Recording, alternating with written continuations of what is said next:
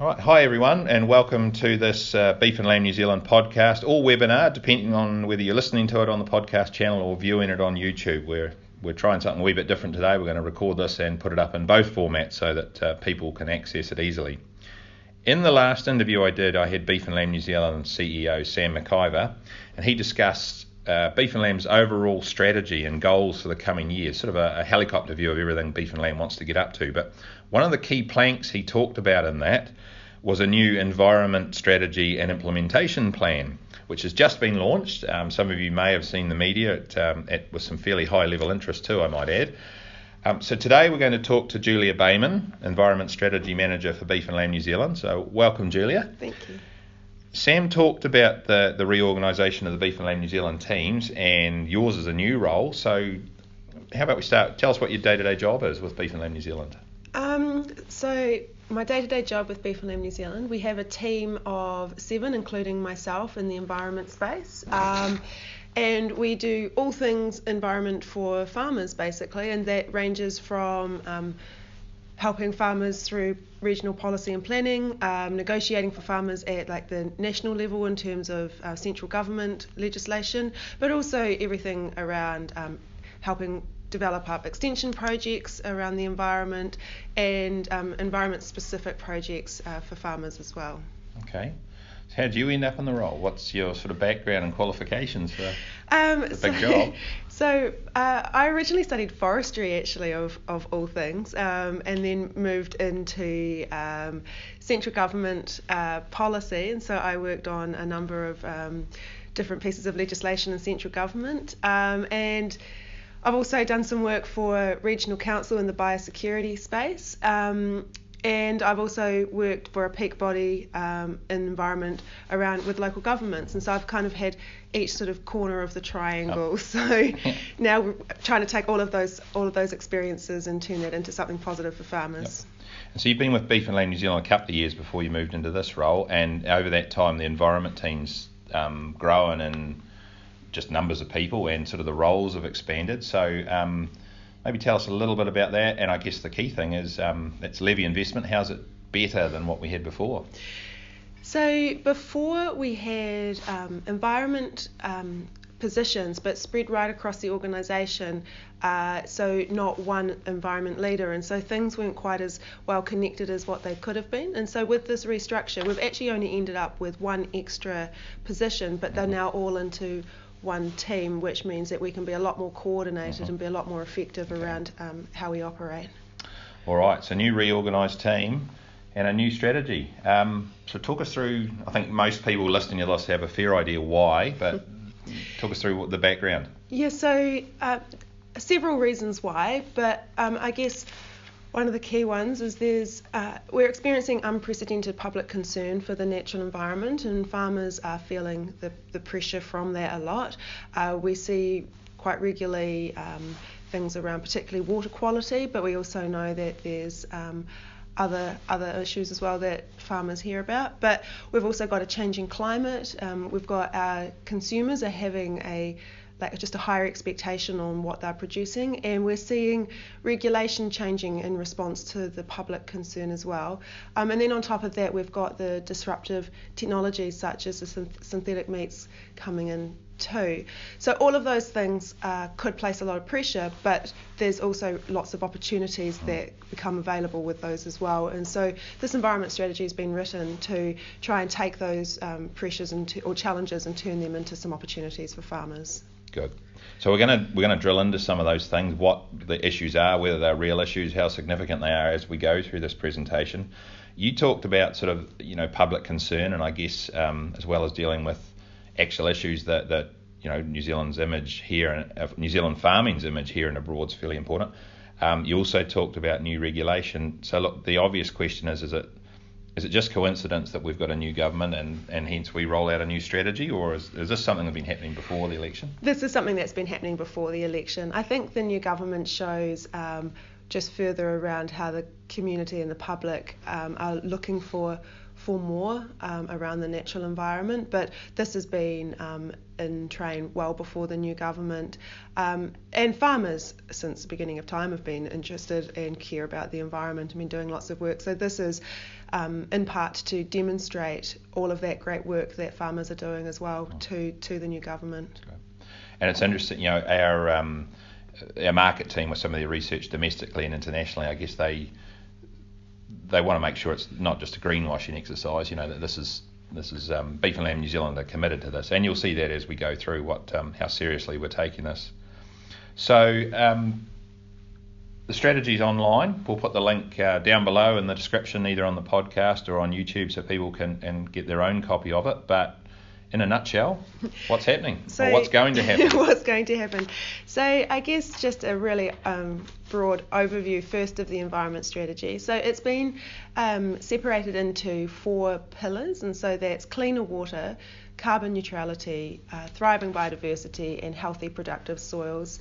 But as you all know, the natural environment is a system and it can't be compartmentalised. And so all of the work that we do, they sit under those 4 pillars, but they also sit across those 4 pillars as well. And so it's when those 4 pillars weave together is when we start to get the all of the great work that farmers are doing around the environment. And I guess the other part of it is just to say that so the vision that was chosen, and this was chosen by farmers, is world-leading stewards of the natural environment and sustainable communities. Mm-hmm.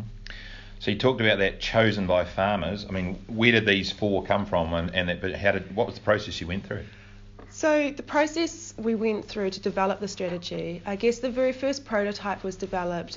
We had a group of farming leaders and farmer environment reference group, plus a few key people from across the organisation and elsewhere came in and had a workshop, and they pulled together the first prototype of what the environment strategy might look like. And then that was sent out via a written survey to, I think, over 1,000 farmers, and there was also intensive one-on-one interviews with farmers right across the country as well to get feedback on that original prototype. From that, one of the key pieces of feedback that we got was that we needed more information to be able to put in really distinct measurable goals. So, for example, one of the goals that was in the original was under thriving biodiversity was increase wetlands by 40%. Mm-hmm. But we don't know how many wetlands are on farms in the first place, so it's a little bit difficult to be able to do that. So the goals got changed a little bit so that they were a wee bit broader, and so that we could still continue to collect the information so that we can go in and add those numerical goals as we collect that information. And then from there we took that one-pager document through to central government and tested it with central government, and their feedback was, it looks really good, but without detail sitting behind it, it looks like greenwashing. So from there we developed the implementation plan, which is all the work that we're doing anyway, but just to communicate that in a high level way for people to be able to see some of the transparency about what's going on and behind the strategy. And then from there we tested that with a number of different groups. We tested it with environmental groups, environmental NGOs, some environmental activists. We tested it with a number of researchers from across universities and Crown Research Institutes, private consultancies, Māori, all sorts of different perspectives just to see how that might sit. And we tried to integrate as much of that feedback into the final version that we could. Okay.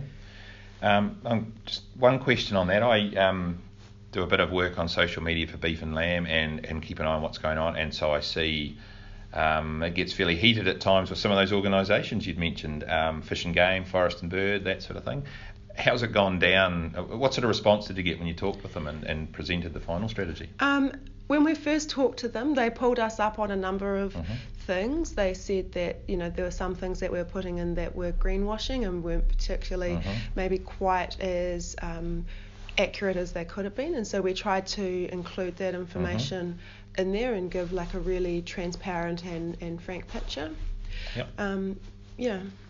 And the final product, what are you had feedback from people that aren't just in the farming industry? So we have a number of the environmental groups have stayed silent, which is a sign that they like it. And we even had a media release put out by Forest and Bird to say that they supported part of it anyway. Good. Yeah, it's interesting, the greenwashing question, and you brought it up. Around the election there was the Farming Leaders Pledge about having all New Zealand rivers swimmable, and probably rightly it got some criticism around there's no how you're going to do it or when. So as you go through this strategy, you'll see the how and the when and the what are quite specified. Okay, so got the big, what do you call these? Foundations, are they? These four? 4 pillars. 4 pillars. All right, so let's we're going to look at each of those 4 pillars and some of the implementations and actions that come in under those. So this one, I've seen a bit of publicity around this, an active plan on every farm. What's that mean? So that's one of our big goals is around every farm having a farm plan by 2021. And so a lot of farmers already have these farm plans. They might be a land and environment plan, or they might be a farm environment plan. And so that's excellent. So Beef and Lamb wants to put extra effort into supporting every farmer to develop one of those. I guess some of the key points are, though, that we know with the existing templates there are some parts that could be improved, so we're looking to make those improvements. And we also know we've done some auditing of our own templates and farmer experiences and that kind of thing as well, and we understand that the Beef and Lamb can be doing more to support farmers as well, and so we'll be looking to introduce some new wraparound or more wraparound support for farmers as well. We also know that through the Red Meat Origin brand, which is underpinned by the Farm Assurance Program, that they're developing up an environmental standard, so we want to align everything through that as well. And so the intent is that we'll reduce the number of farm plans that farmers need to develop, and so they can just have one, and that will do what they need for their marketing, but also for their regional council compliance and everything else as well. Yeah, I think we'll be relieved to hear that. But even within the environment component that should integrate with all those, are we talking, is it like the Lord of the Rings? There's going to be one plan to rule them all? Or if farmers have already got a plan with their local regional council or perhaps their meat company or something, is it going to do the job?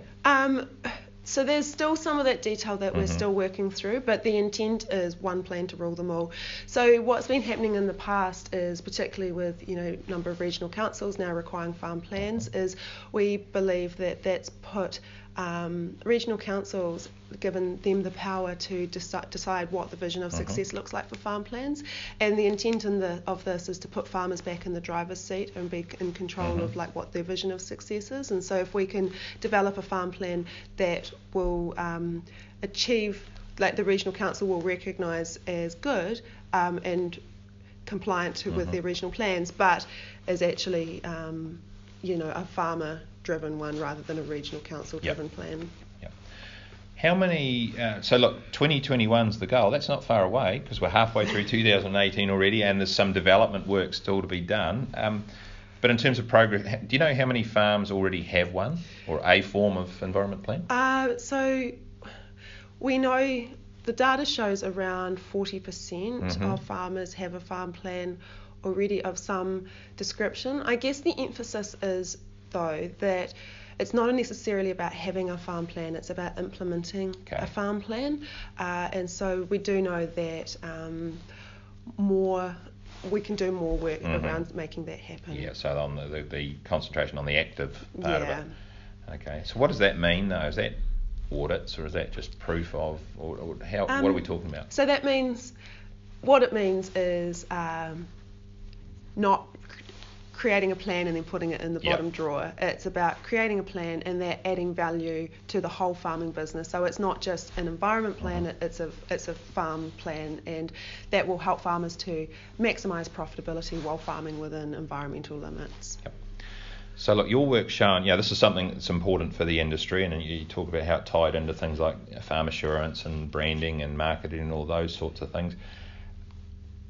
Is it all, what's the, how do you implement it? There's is it carrot, that sort of thing, trying to get people? There's not going to be regulation and saying if you don't have one, you can't farm or anything like that? No, and beef and lamb doesn't have those kinds of powers anyway. So it's there for farmers to take up if they want, but if they choose not to, then that's entirely their choice. Cool. But we'll try and offer as many benefits as we can for farmers so that it's worth their while to do it. Yeah.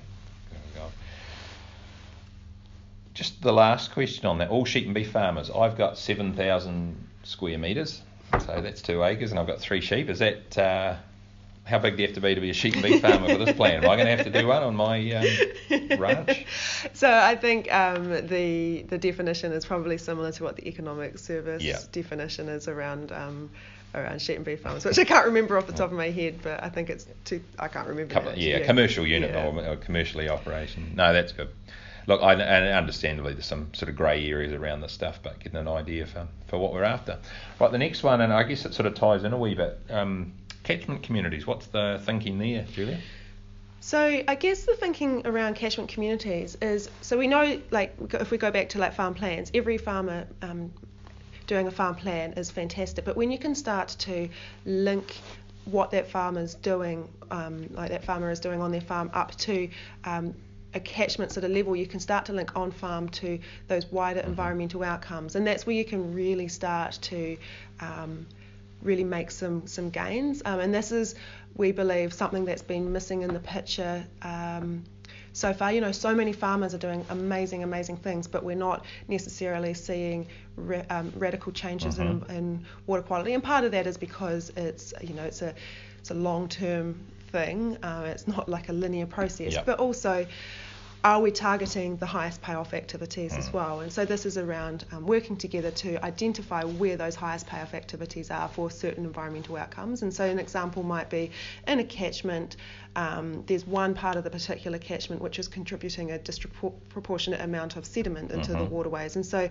if as a community, we can target our collective actions to that particular thing. And so if we're having a planting day, let's do our planting day there, not just some random place along the stream or what have you. Then we can really start to make sure that our actions are having the biggest bang for buck. Yep. And I think we've probably got some, this isn't necessarily a new idea, it's just an idea that's been shown to work well in practice. We've got some examples I can think of, like the Pomahaka group are probably a good one if people want to look up and see how these work. It's an idea that's already in place and working. That's right. I guess the difference is that beef and lamb's never really operated in the catchment space before. It's been other groups, and so we've got a number of farmers who are wanting to get involved in catchment groups, and particularly, as we talk about those increasing pressures on farmers around environmental regulation as well. So beef and lamb is looking through this program to work with those other organisations to really help leverage off one another and provide the most effective support we can for farmers looking to do that. Okay. And it's interesting, through Beef and Lamb New Zealand's work and the Red Meat Profit Partnership, one of the things they've identified is, communities of interest working together, the farmer action networks that they saw as a missing piece of the puzzle, I guess, in tech transfer, extension, all these things. Is there some overlap there in terms of the Red Meat Profit Partnership action networks and community catchments? They could be the same. Yeah, sort of absolutely. There's some exciting opportunities through the action networks. I guess the difference being that the size of the action networks are probably like a sub-catchment sort of size, but when you can start to bring maybe several action networks together, you can start to scale that up to catchment. So there's definitely some synergies there to take advantage of. All right, so moving on to Foundation 3, Support Farmer Action. Again, tell us about this one. And when I was looking through it, it sounds similar to what we've just talked about with the community groups, but you're talking about something slightly different here. Yeah, so Foundation 3, all the activities through this are more around beef and lamb's extension activities. So a lot of these won't necessarily be delivered through the environment team, but through our regional teams with support from the environment team to make them happen. And so part of that is integrating environmental management into just all of our extension programs, but with a particular focus on some where we know that there are higher risk activities for our sector. And so, for example, hill country development and winter grazing are some of those. And so really creating some more support for farmers around that. But there's also some other projects that we have. So one of them is we've got some money from the Ministry for the Environment to deliver a project under the Freshwater Improvement Fund, and that's working again with catchments. And so that has some really nice linkages into that catchment group work that you're talking about. And in a way, I guess it's getting a bit of external support to help pilot a few different ways of supporting farmers. And there's some similar with the working for the Waikato project as well. And then the other sort of actions are providing farmers access to different tools that haven't been previously available. And so one is a greenhouse gas calculator for farmers to be able to identify their on-farm sort of greenhouse gas profile, but then also the tools such as Lucy and Mitigator, which are really exciting new state-of-the-art tools that trying to provide access to farmers to use those tools too. Lucy, LUCI, what's that? So it's the Land Use Capability Indicator is what it stands for, and it's a model, and basically what it does is it looks at a catchment, and you can say basically you can determine what environmental outcomes you want. So that might be what water quality outcomes you want, or what biodiversity outcomes you want, and then it will look at that catchment and it will tell you as a model, so obviously it's only as good as the information that goes in there, and it's not perfect, but what it can do is then tell you these are the actions that you can take to work towards those particular environmental outcomes that you want. And so the example I gave previously around with the sediment going into the waterways, and so the Lucy tool would be a really key way of identifying that particular area was a hot spot in terms of affecting your water quality outcomes. So it's actually a tool that for the previous foundation with the community groups, that's something they could start working with Lucy as a group to get some objective information on where their biggest bang for their buck is. That's exactly right. It's still a tool still under development, and so we wanted to ensure that as it was being developed, it reflected sheep and beef farms properly, and so this. So the projects that we've got with Lucy right now is around still developing the tool and really getting it so that it's really effective for sheep and beef farmers to use. And Mitigator, MITGATOR, if people haven't heard of it, what's that one? So Mitigator is a very similar tool to Lucy, run through a different company, and so we just didn't want to be favouring any one company, and so it's around because it's not our role to support private businesses, so it's making sure that we provide farmers with equal access to the different tools, and as new tools come available we'll see where we can get involved in those as well. So that's sort of talking on catchments, with water quality issues and soil issues and those sorts of things. The greenhouse gas calculators, what's the aim? Are they going to be on an individual farm basis? Farmers going to do their own stock take or a balance, I guess? That's the exact idea.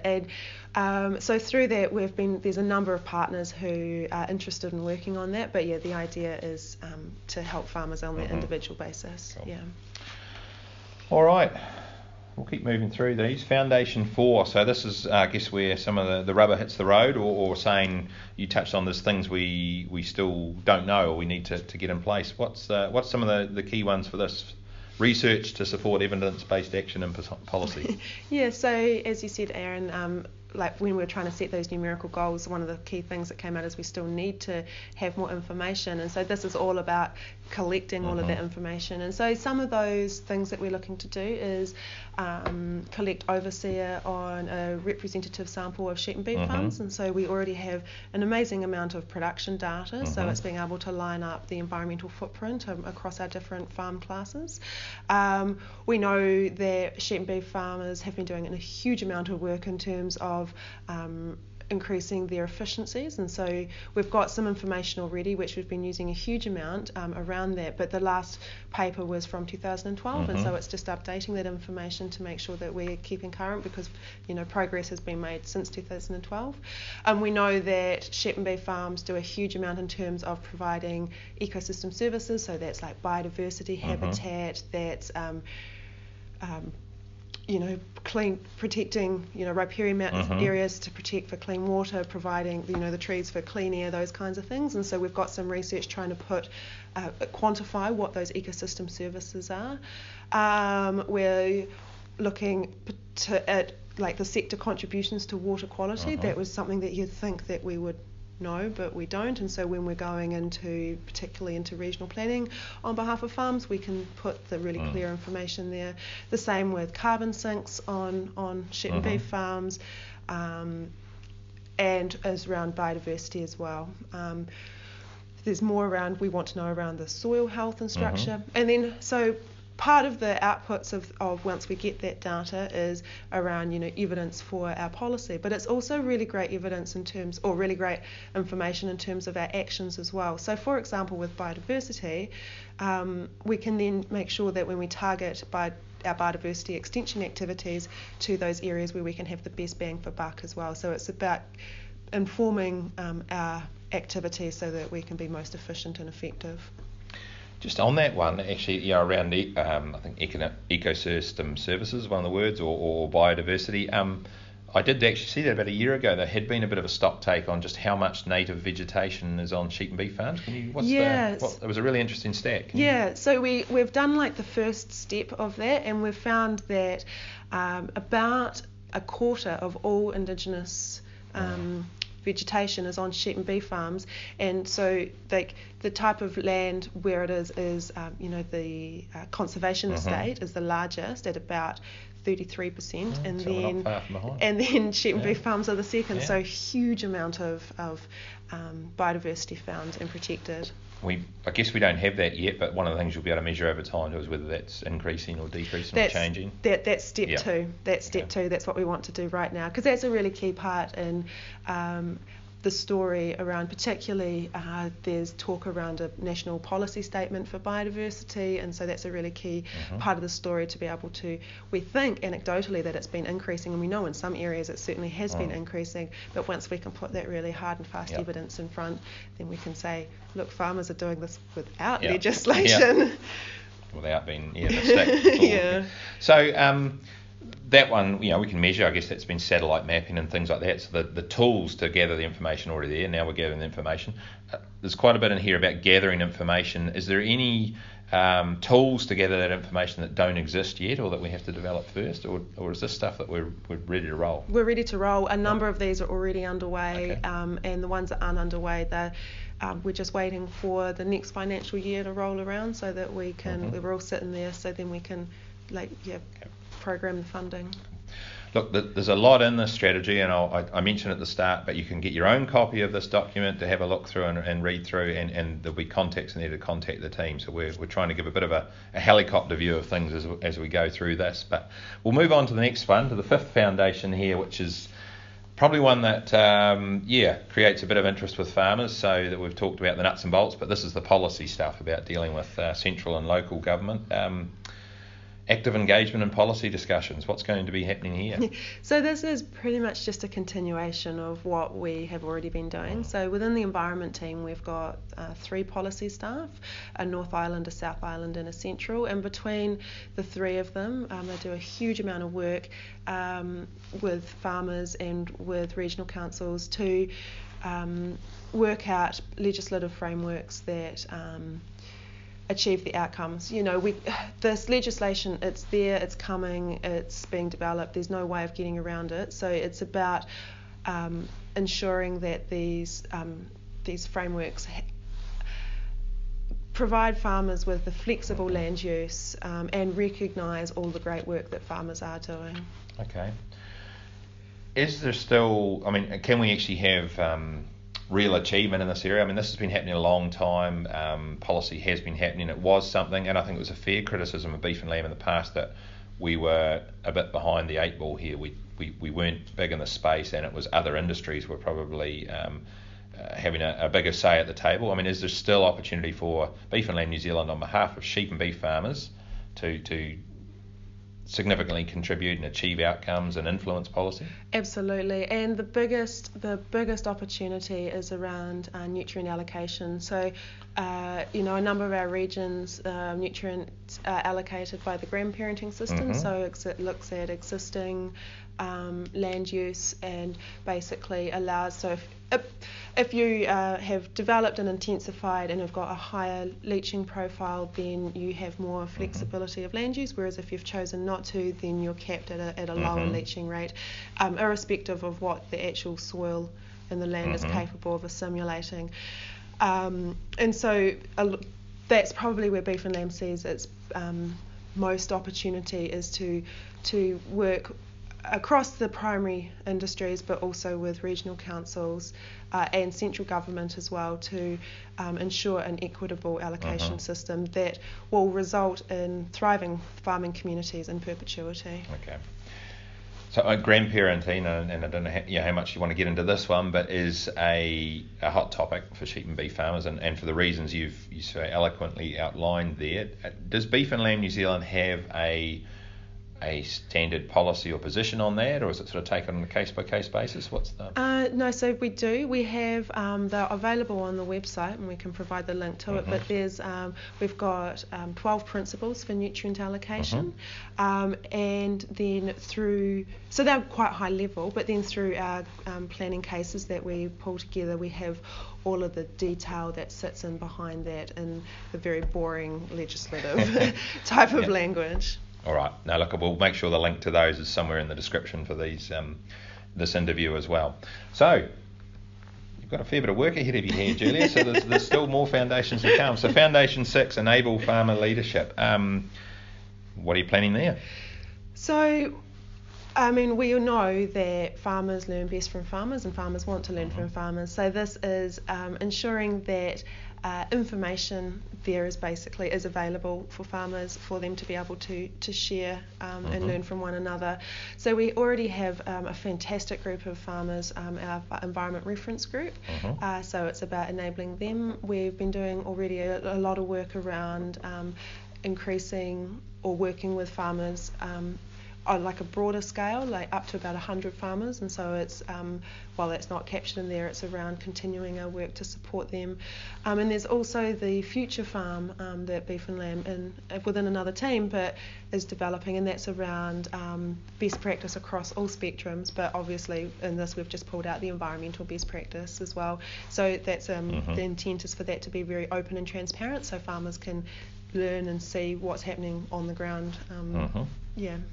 So the Farmer Environment Reference Group, without talking about the individual farmers, who are they? How do they get onto that group? If we've got people listening to this or watching this that have an interest in that sort of thing, is it something that people can join or become part of? If people are interested, then absolutely let me know. So the group is around 12 people that are spread across the country. We are definitely keen for if people are interested, for them to express their interest. And it's been quite a organic sort of group in the past, and so I think now that the strategy is launched and we're starting to move into these things, I think there's some real opportunity to maybe strengthen up and put a bit more a rigour around how we deliver that group too. So, correct me if I'm wrong, that group has pretty close links to the Beef and Lamb New Zealand Farmer Council? Some do, some don't. Okay. Yep. And their role is advisory, provide grassroots input to your work. That's right. And to keep us on our toes, they challenge us a lot, which is fantastic. Cool. All right, foundation number 7, which is sort of broadly linked with that one, tell farmers stories. Who are you telling these stories to? Everybody, really. Yep. So, like, one of the key things, and particularly from our Farmer Environment Reference Group, is you need to tell our stories better. Farmers are doing some awesome things, but people aren't necessarily aware of those. And so there's a whole lot of work in behind this. We've just pulled out a couple of the key ones here, but One of them is developing an interactive map, and so that is, so farmers can go online, and this is particularly linked to the catchment groups, and so that starts to take beef and lamb out of the picture. So say you're a catchment group and you're wanting to do something on biodiversity, you can go and have a look and see what other catchment groups have done around biodiversity, and you can get the information that they've got, you can get some contact details, and so it's trying to bring farmers closer together so people aren't trying to reinvent the wheel across the country. But we see that interactive map as having multiple benefits. So it's not just connecting farmers with farmers, it's also, it's very visual when you have a map with dots all over it of all of the great work that farmers are doing. Suddenly there's something really cool there for the public and for government to be able to see as well. And then it's like a one-stop shop in terms of, we're often asked for some case studies or stories or what have you. We can just send people there to have a look at that as well. So that's part of it. But as we talked about one of the previous foundations, we're collecting a huge amount of information and data, and so through this as well, it's about making multiple uses out of the information that we are collecting, and so it's developing up fact sheets and information for different audiences, and in particular we're thinking here government and the general public, so that information is easily digestible and will influence the thinking as policies and legislation is being developed. Yeah, there's an interesting theme there, and in another interview we're going to talk about what our market team's been up to with the red meat story, but part of that is about understanding, farmers understand their business, but we perhaps don't understand how those outside farming understand what's going on, if that makes sense. In your interactions, have you seen already benefits, or when you're talking to non-farming entities? So we mentioned Fish and Game and Forest and Bird, and that's when you actually can sit them down and show them. Again, it's not greenwashing, it's not ignoring the fact there are issues to deal with, but do you get a positive response when you go and tell some of those stories? Yeah, and actually one of the most telling things that I found when we were consulting on this particular strategy, particularly with the environmental groups, they all really wanted to see sheep and beef farmers succeed. They were all like, they know that there's some awesome stuff there, and they just they want that information out there to support farmers. Oh, that's good. So what you're saying, it's not about us trying to win an argument with those groups. They are genuinely interested in what's the partnership basically. Yeah, absolutely. And they've approached us with opportunities to partner and work together. And I guess they bring in that they keep us on our toes and they challenge us. And so it's about when you talk about that greenwashing, it's about being honest where there are issues and acknowledging those and working with people like that who bring them to our attention, or being aware of them ourselves and saying, help us to address these issues. Cool. All right, we're getting there. So Foundation 8, be held accountable. Okay, so all this stuff's been great ideas, but I think you mentioned it right at the start is, where's the mark in the sand or something that we're coming to. So what's missing here? Are we... you talk about goals and measures. What have we not got or what do we still need to develop? So we're talking about all of these different things, but it's really, really hard. Say at the end of 3 years, we can tick off and we can say, yep, we've done all those things, but what was the outcome? Yeah. And so this is around measuring outcomes, not outputs, which is really, really hard to do. So this will be, we want to develop these goals around water quality, carbon and greenhouse gas emissions, biodiversity and soil health, that really all of this work, particularly around the catchment groups work and the farm environment plan work, that we can actually start to show, yes, we are making an improvement to the environment in these 4 key areas. So we definitely will need some help from very smart people from other organisations to help us set what those goals are. And also, this is part of this thinking is going into as we're looking at our farm environment plan template, those kinds of things. So how we can actually start to collect the information and inform and give ourselves insights so that we can really monitor our progress. Yep. So water quality's obviously been not the tip of the iceberg, it's been the big one, the one that's been probably most talked about or focused on, most public interest. Are we lacking measures there at the moment, or do we have enough measures in that particular one? The thing with water quality is it's so complex, and so you can measure water quality. That's quite easy, but the cause and the effect is the really hard part. It's not A plus B equals C. It's not a linear thing. So that's really, really tricky. And so it's potentially looking at ways to show improvements in water quality. And also, I guess I should say that, it's very, very long time scales, up to 80 years sometimes. And so, like, we might be heading in the right track, but we actually might not know for a generation or two that we've been making those gains. And, while farmers are under considerable pressure now, then they don't necessarily have 80 years to say, see, I told you. So it's around maybe developing some SMART goals or that can help to demonstrate improvements towards water quality, but not necessarily, and that we're on the right track, but you might not necessarily see the improvements in water quality right now.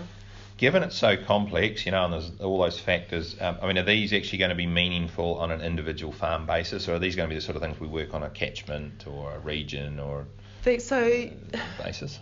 There's probably still the detail to be worked out and how we report on that. But the idea with these goals would be at a national scale. But if we can be really smart about how we collect the data, obviously we wouldn't be ever reporting on an individual basis, but maybe on a regional basis there might be some opportunity to aggregate that data up and report. But the intention of this is at a national scale. But some of these farmers might be able to use privately on their own business just to stock take, greenhouse gases or Absolutely. Like Absolutely. Okay, and we've reached the last one, I think, Foundation 9. So we're an export nation. This one's about represent our industry globally. This is probably one of think locally, act globally type things, or think globally, act locally. I got that completely around the wrong way. Certainly for people that want to sell beef and lamb overseas. What's happening here, Julia?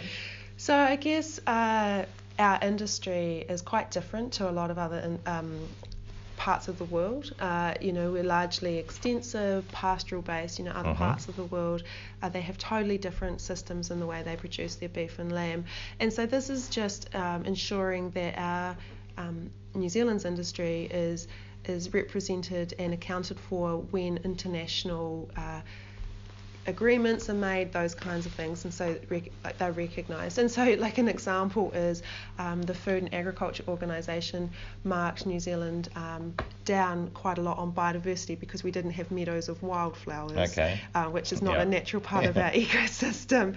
And so it's about making sure that, obviously we remedy that by saying, well, that's actually would be a really bad thing in terms of, natural environments and indigenous environments. So it's just about making sure that our sector has a voice internationally and is represented. Cool.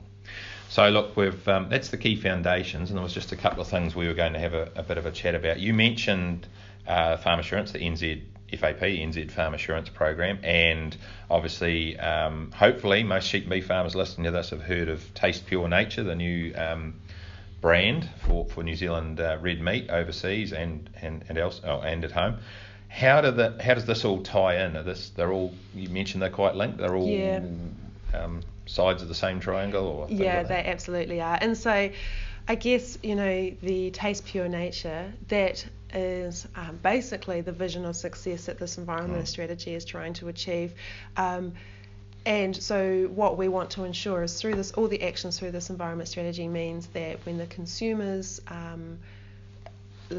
they buy for their brand and what have you, there's not a risk of it coming back to the industry and saying, look, you guys are lying, or that's not quite true. And so it's about working together to ensure that it's all it all works together and it's all like what the consumers are expecting. So it underpins that brand, make sure it's telling a true story.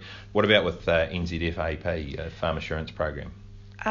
So I guess the same, and so we've been working really closely, particularly, so our engagement has been through the environmental standard of the Farm Assurance Program. Obviously it's a lot broader than that, but again ensuring that we have really close alignment with those and that what we're doing underpins what they're doing, and I guess vice versa as well, and so that the idea is to reduce or remove duplication for farmers, and so that everything is a lot more efficient and effective for farmers.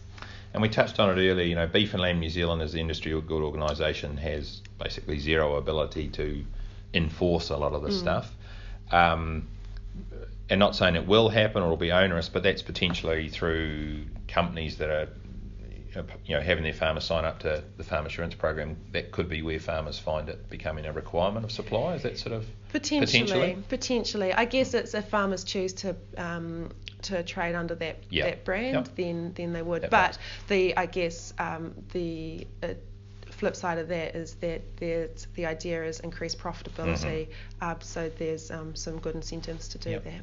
So have you spoken? Obviously Red Meat's talked with some of the red meat processors and marketers about this stuff as well?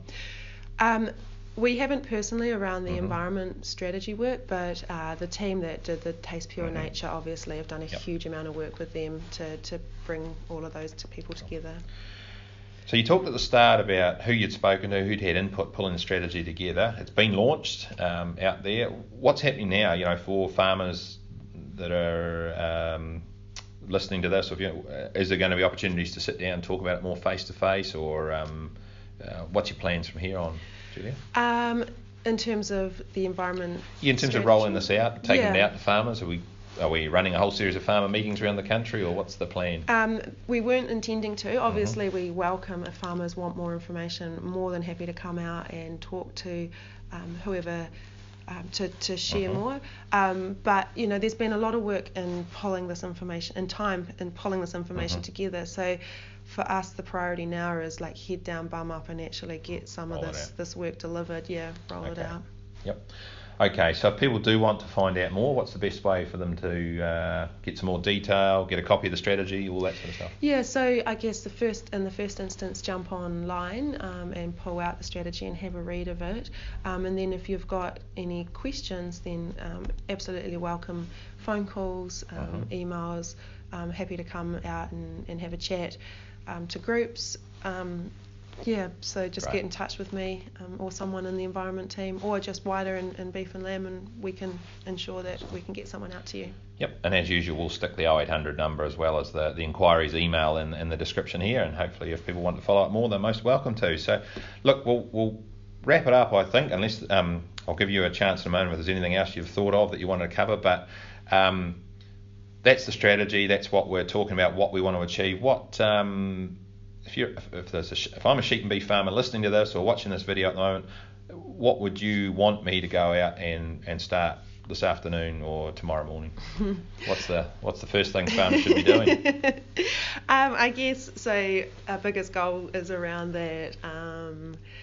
The farm environment plans or the land environment plans, and so if you don't have one of those plans, have a think about whether that's something that you'd like to do, and get in touch with your local extension manager or someone else at Beef and Lamb about starting to get one of those underway. Yep. So, and I actually just had a look at eDiary this morning. I see there's land and environment plan workshops still happening around the country, so they're still valid. They're not going to be outdated, and people get along to them. Absolutely. They're while we're updating the template, they're still a great resource to get involved in, especially land environment plans 2 and 3. They're onto the ladder.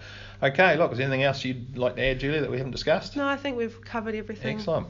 All right, look, we've covered a lot of material there, ladies and gentlemen, and as I say, it's a detailed strategy, so I encourage you to get a hold of a copy, have a look through, and get a feel for what it means for you in your business. But Julia Bayman, Environment Strategy Manager, thank you very much for your time. Thanks, Harry. And thank you all for listening, and we'll be following up this one pretty soon with a couple of topics we've just heard us discuss, NZFAP, the Farm Assurance Program, and certainly planning one on the Taste Pure Nature activity. So until then, thank you very much.